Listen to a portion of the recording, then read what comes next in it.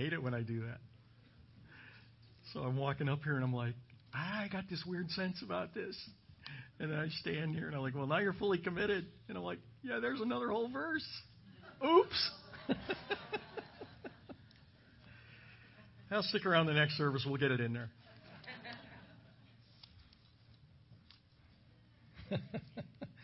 And see, if I hadn't said anything, you'd never know.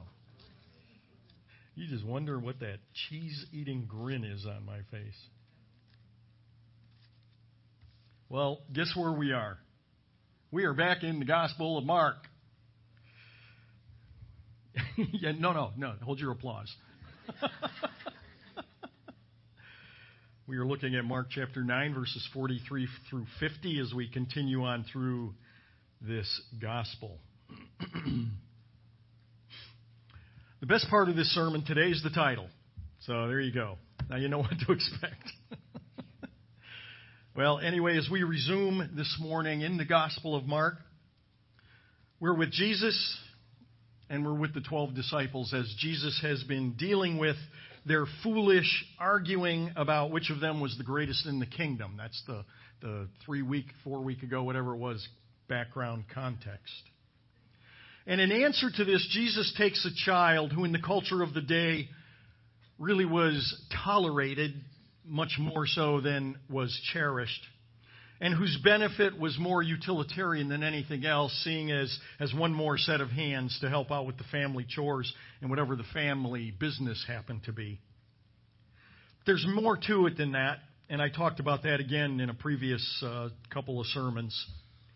So this is old material, and it can be heard, if you missed it and desire it, on our website at fefchurch.org. So after talking about the high esteem of children to the Lord Jesus and the seriousness with which Jesus takes any kind of an assault against them, Jesus emphasizes the extreme seriousness with which he takes in an offense against a child.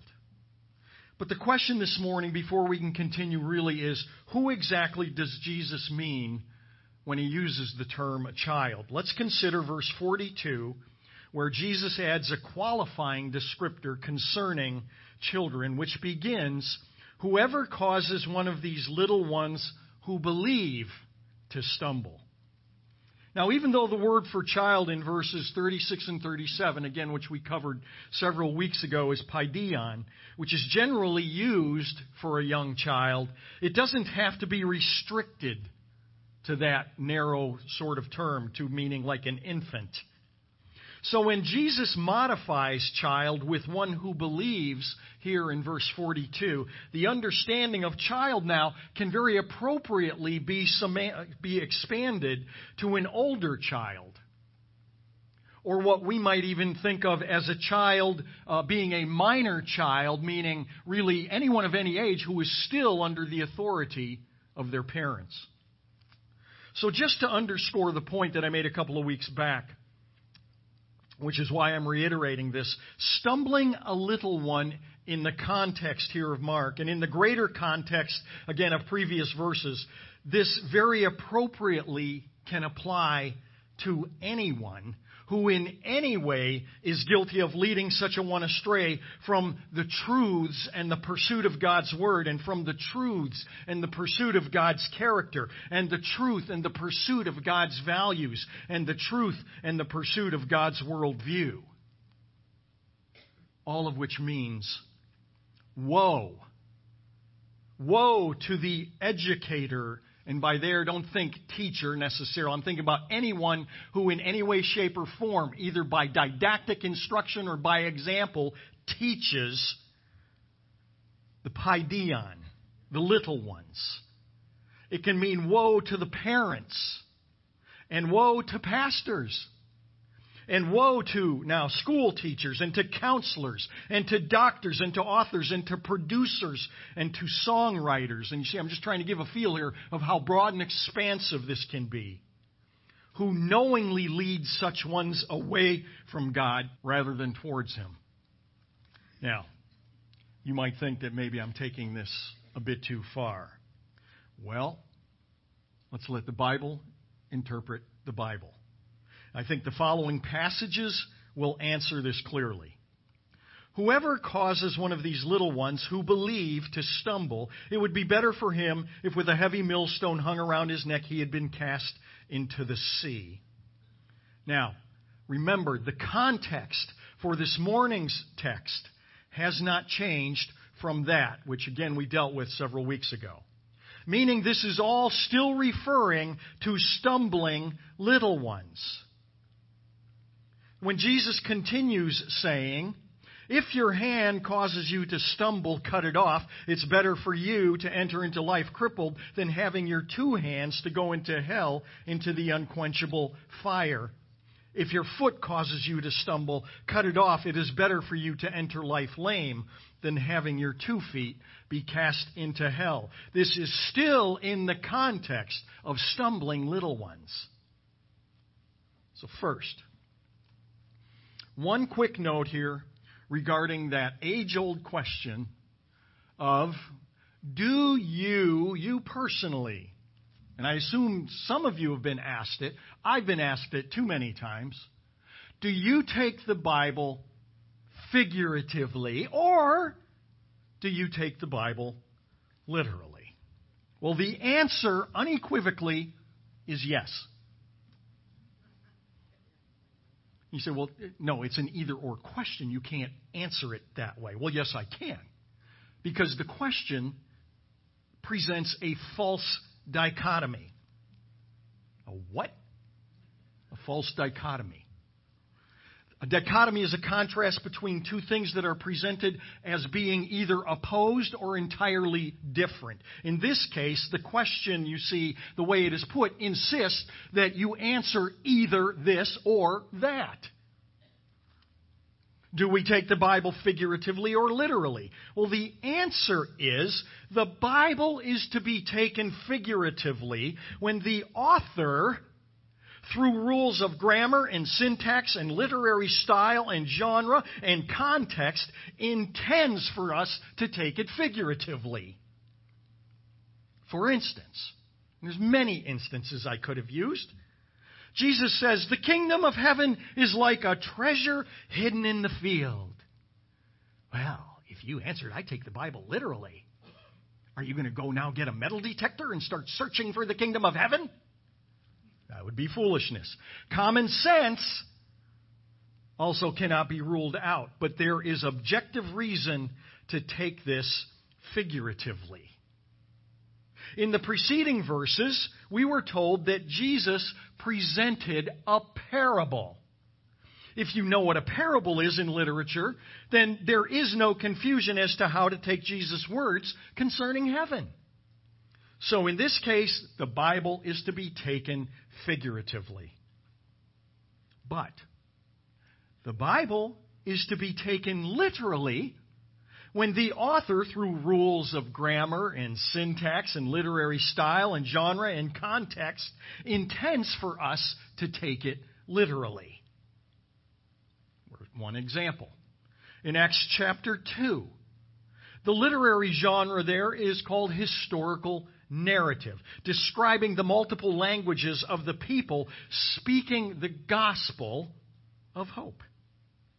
And because it is historical narrative, meaning it is the retelling of an actual historical occurrence, it's not some fantasy, but it is describing a literal miracle, as the details following note that Parthians and Medes and Elamites and Judeans and Cappadocians and Mesopotamians all heard and understood everything in their native tongues.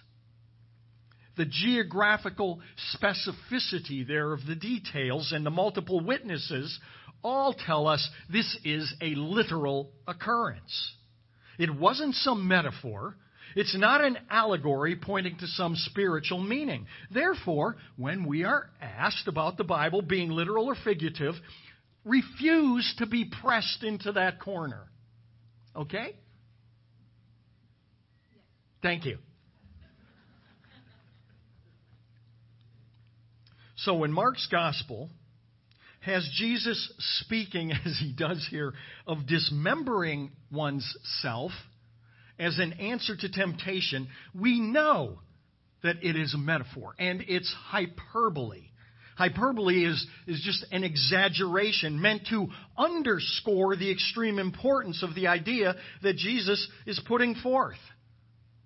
And that idea is that people listening to Jesus better beware of their personal culpability, of their personal responsibility to be accomplices in the purposes of Satan, stumbling people trying to approach truth. Anything that anyone does to discourage someone in finding truth, especially someone who loves the Lord or someone who is seeking the truth of God, is dancing on a tightrope over the fires of hell. And try to imagine the judgment on those who are intentionally misleading them outright. All right, back to Jesus' warnings. Jesus uses figurative language and figurative examples and broadens the application to whatever anyone could possibly imagine. This is not going to be elaborate. I could go into way more detail, and I would like to, but I have to be appropriately vague here because of the audience. Not wanting to violate Romans 16:19, which says, "Be excellent at what is good and innocent of evil." I'm concerned about younger minds. In this day and age of personal gratification and wickedness, if one is tempted to steal a touch, an inappropriate touch that will somehow give the perpetrator some kind of momentary thrill, that one had better think again. See how broad this application can be? Another entirely different kind of example. If, for example, you happen to write a blog, and your blog that you have is aimed at debunking the existence of God or the reality of judgment and hell or some such thing theological that's clear in the Scriptures, you'd better be cutting off your dominant hand rather than entering into hell because of such an egregious offense. The allusion there is that by cutting off your hand, you will be impeded from blogging. Okay? In case you didn't catch that.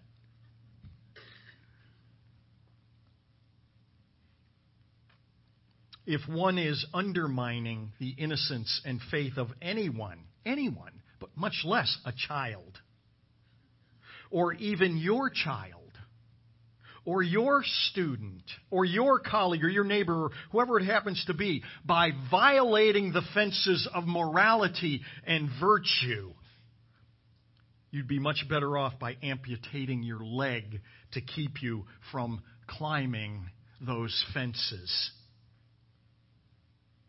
And so again, to repeat what I touched on a couple of weeks ago, stumbling a child, or better, an innocent one, is a rather all-encompassing warning about steering anyone in the wrong direction, in an anti-God direction, and this goes well beyond just an intellectual assault. This comprises every kind of assault, physical, emotional, sociological, and not merely, again, we're not just talking about merely a transmission of bad information. So what can we say about this? Well, God considers it highly abusive not to put up protective barriers for our children, or considers it highly abusive in allowing others steering our children or anyone's child down wrong paths. But it is perhaps worse to even remove the barriers that God instills within each one's conscience and within a culture by His mercy and grace, which are meant to help prevent people falling into catastrophe. I think back to when our children were going to Waterville High School.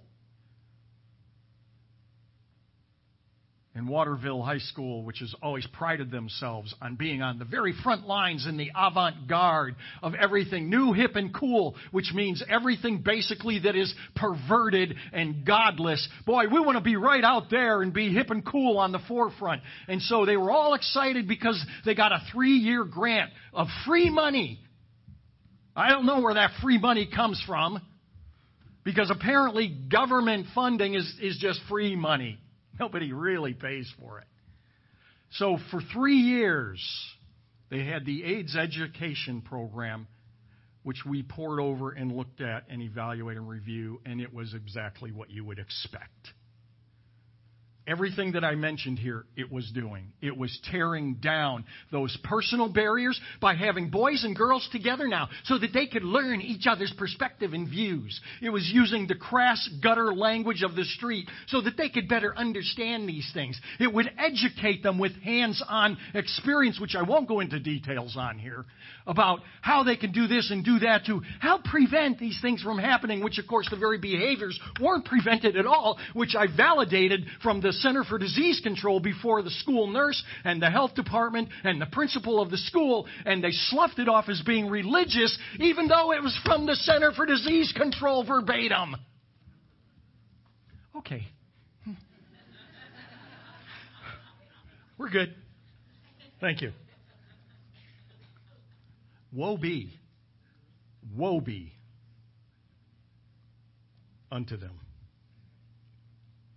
And where a person is directly responsible for such sin against another individual, destroying or at least impeding one's ability to comprehend and accept the goodness of God by violating those very boundaries of morality, again, I'm being vague here, and integrity to which God holds us all accountable, is to invite the anger of God.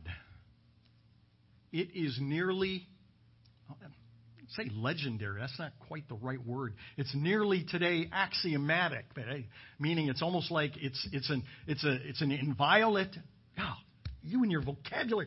It's just generally understood by everyone today. Whew, there we go. That's so much easier. How frequently a young man or a young woman leaves the moral fortress, as I'll call it, of the home and enters higher education, only to have their faith dismantled by men, by women, and of course now by men, women, /women, men,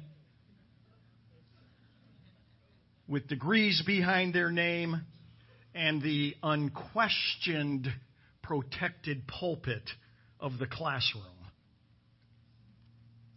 One more intentionally vague allusion out of consideration, again, for the mikron, the little ones with us this morning. The greatest challenge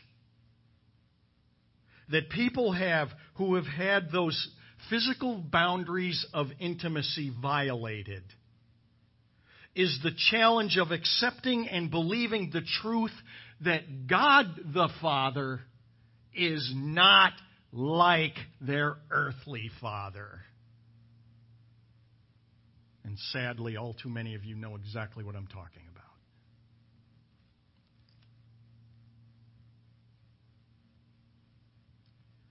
All of what Jesus is talking about is not simply just Jesus, and it's not even just New Testament.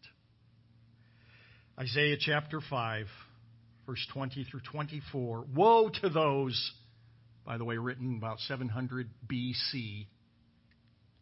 Woe to those who call evil good and good evil, who substitute darkness for light and light for darkness, who substitute bitter for sweet and sweet for bitter. Woe to those who are wise in their own eyes and clever in their own sight. Woe to those who are heroes in drinking wine and valiant men in mixing strong drink, who justify the wicked for a bribe and take away the rights of the ones who are in the right. Therefore, as a tongue of fire consumes stubble and dry grass collapses into flame, so their root will become like rot and their blossom blow away as dust. For they have rejected the law of the Lord of hosts and despised the word of the Holy One of Israel. One thing is certain. God does not take lightly the way a paideon is treated today. And again, that goes way beyond physical abuse. Finally, in one last, more personally targeted metaphor, the Lord says, if your eye causes you to stumble, tear it out. That's what Matthew says. Pluck it out. That's what Luke says. And Mark says, throw it out. 3 different words used in 3 occurrences of this metaphor. Now, why 3 different words? Because this is metaphor. And the idea is what is important, not the specific words used to get the idea across. And the idea trying to be put forth is crystal clear. Whether it is your hand that is fulfilling temptation, your feet which are taking you to temptation, or your eye which is enticing you to temptation, do whatever you have to do to neutralize the fulfillment of temptation, and in the last instance, of what you allow yourself to see. Men, and ever so increasingly, alarmingly, women, lest it draw you to an addiction as powerful as any opiate. And I'm talking about pornography. 47 through 48. It is better for you to enter the kingdom of God with one eye than having 2 eyes to be cast into hell. Where, piling metaphor again upon metaphor, where their worm does not die and the fire is not quenched. These are not happy, clappy words of Jesus here. But again, let's not lose sight of the context. This is so often completely ripped right out of context. And while it may be appropriate as derivative application, we got to keep the primary application first. This is a warning that there will be judgment. There will be a day of accountability by the one who cannot be bought, by the one who cannot be intimidated into silence or threatened into overlooking prosecution.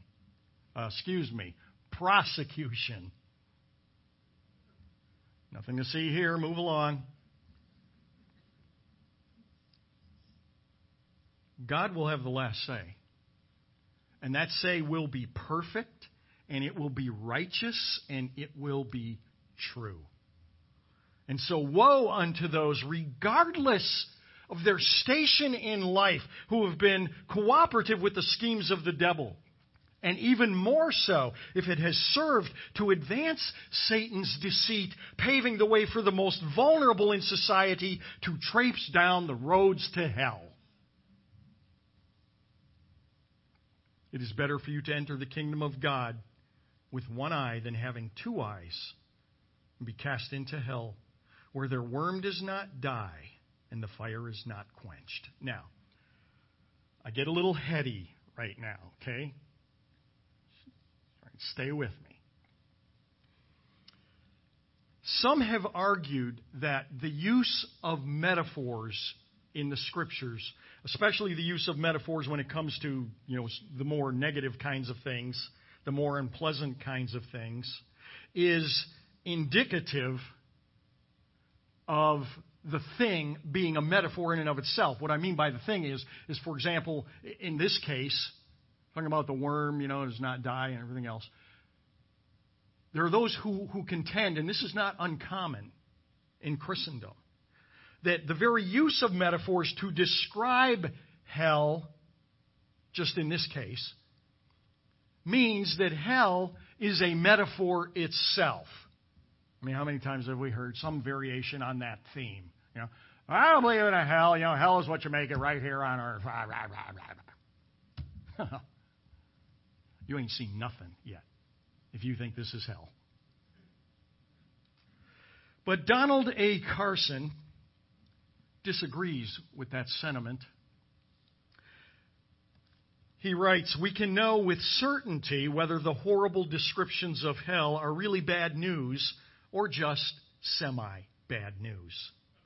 Some people say that darkness and fire and suffering are metaphors in order to minimize the shock and the fear that the images produce.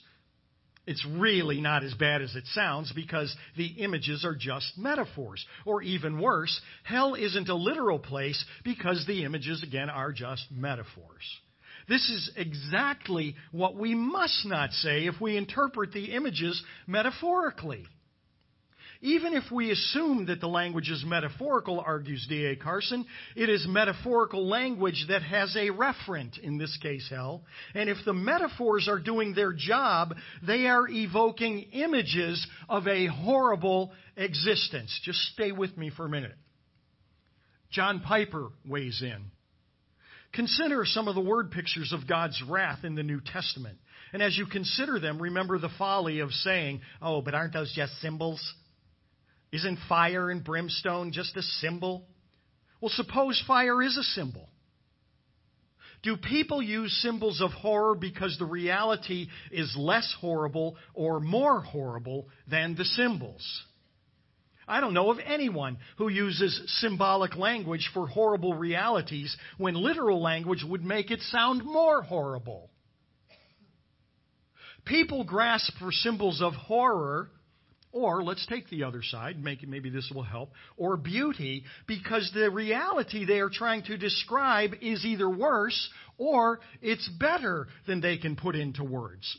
For example, if I say my wife is the diamond of my life, I don't want you to say, "Oh, he used a symbol of something valuable." It's only a symbol. So his wife must not be as valuable as a diamond. No, I used the symbol of the most valuable jewel I could think of because my wife is far more precious than jewels.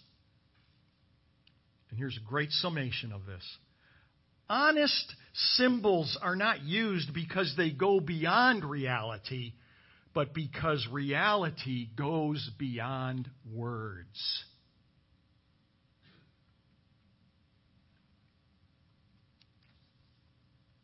It is better for you to enter the kingdom of God with one eye than having two eyes to be cast into hell where their worm does not die and the fire is not quenched. And then Mark writes, he could have just stopped there. Mark writes, "For everyone will be salted with fire." What does that mean? You know my great love and affection for commentaries, I trust. That's called sarcasm. This is from page 709 of the Expositor's Bible Commentary, which is the one when I use one, which is rare, is the best I have found. Here's what it says about this verse, because I need help on this one. This is admittedly one of the most difficult verses in Mark. Okay, I felt better there. Over a dozen different interpretations are found in other commentaries. Of these, two commend themselves and both take their clue, now listen to this, and both take their clue from the insertion by a copyist. Stay with me. So what does this mean? First, personally, I don't want to ever force meaning onto something in the Word that I am not pretty convinced of is what actually flows out of the text. Many scholars with many, many degrees and much more experience and expertise have struggled with the same text. In fact, I didn't find 12 different interpretations of this verse, but 16 of the understanding of pas garpurialithe setai. Right. It's just 4 words. It's just 4 words in the original. Well, out of those many different interpretations, 2, we are told, two might be worthy of consideration. But even now, those two, the scholar concedes, which might be worthy of consideration, are not even based on what appears in the text, but based on what a copyist in later years later added to the copied manuscripts and added to the 4 words that are there. So in other words, the earlier copies of the oldest manuscripts that we have of this text are what I read to you, those 4 words. Later on, as the word gets copied and word gets copied, some copyist went, boy, yeah, that's a little confusing, so I'll add a couple of words here to help people in the future understand it better. Okay? Those words are not inspired as we understand 2 Timothy 3:16.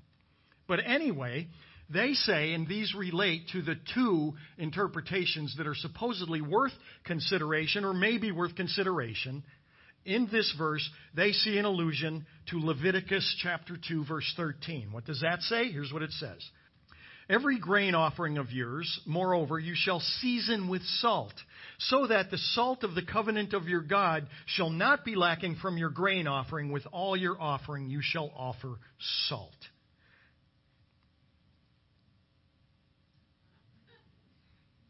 That was supposed to help? Well, the explanations based on Leviticus 2 follow explanations which to me are not comprehensible in the context of the early manuscripts in which, again, those actual 4 words appear. But finally, I found an explanation again by my mentor from world-renowned, as he is, Greek scholar Donald Carson, who, after eloquent and lengthy explanations with too many disclaimers in his exclamations to count, uses the word enigmatic to describe the statement here in this verse by the Savior. Meaning what? Meaning it's difficult to interpret. It's a mystery. So I felt, big sigh of relief. So what does the verse mean? Are you ready? All right. If Donald Carson has nothing here, and he's got nothing here, it's enigmatic. I am not going to pretend to have any semblance of a reasonable answer for what this means. How satisfying is that? There you go. We're on the last verse. Yay. Verse 50. Salt is good, but if the salt becomes unsalty, with what will you make it salty again? Have salt in yourselves and be at peace with one another. All right. Here again, most authorities that I consulted predicate the meaning of verse 50 on what I think is a really strained understanding of verse 49 that I just went through with you. All of which means that doesn't have, as far as I'm concerned, any credibility as to what it means either. And I'm content to leave it at, for now, it's enigmatic. But I will do this. In light of the context that this enigmatic couple of verses is found, I lamely, boy, that's lame, okay? I lamely and weakly, not weekly 7 days, weekly meaning no strength or vigor to it, and without much conviction, submit that the last verse could be equating saltiness with a Christian of integrity. Again, remember the context and the warnings. And truthfulness. And unsaltiness with a poser who has no truthfulness or integrity in themselves. So Jesus warns the disciple who, again, many weeks ago now had been arguing about who is the greatest in the kingdom. And remember, that's again what started this whole thing. And Jesus warns the disciples to stop such foolish arguments and by it losing their saltiness based on the way I just submitted it. By losing their appeal, by losing their effectiveness, by losing their benefit to others with silly arguments like who's the greatest in the kingdom that are not grounded in truth and rather seek to make yourselves salty again, getting along with one another. I said lamely and weakly and without conviction. So there you go. Put that in your pocket or chuck it in the little round container on your way out. But what is clear? What is absolutely clear?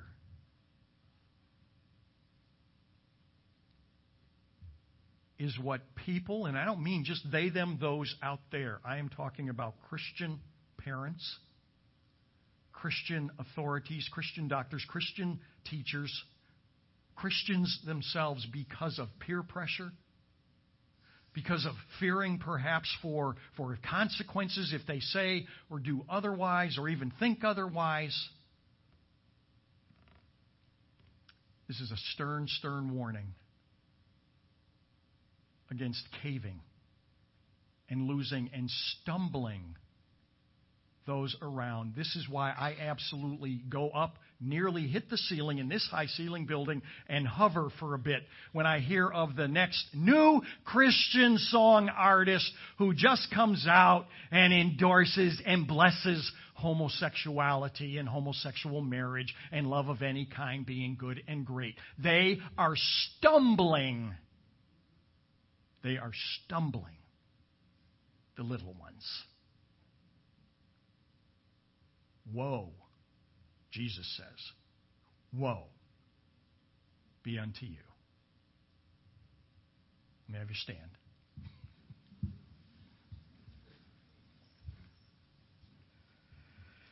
Father in heaven, dear God, there are no few Christian colleges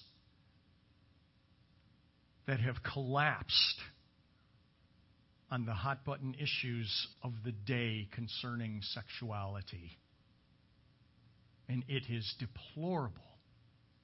And for their sakes, O God, I pray, wake them up. Remove the blinds from their eyes and bring them to repentance. And Lord, where each one of us in our own spheres of influence, even with our own children, help us, oh God, to be more mindful of the ways in our speech, in our visual habits, in the way we deal with one another, in the way we speak to our children, and in the way we act, that we stumble them and cause them, oh God, to run from the church at their very first chance. Lord, have mercy first on your church and then on this nation. We pray in Jesus' name.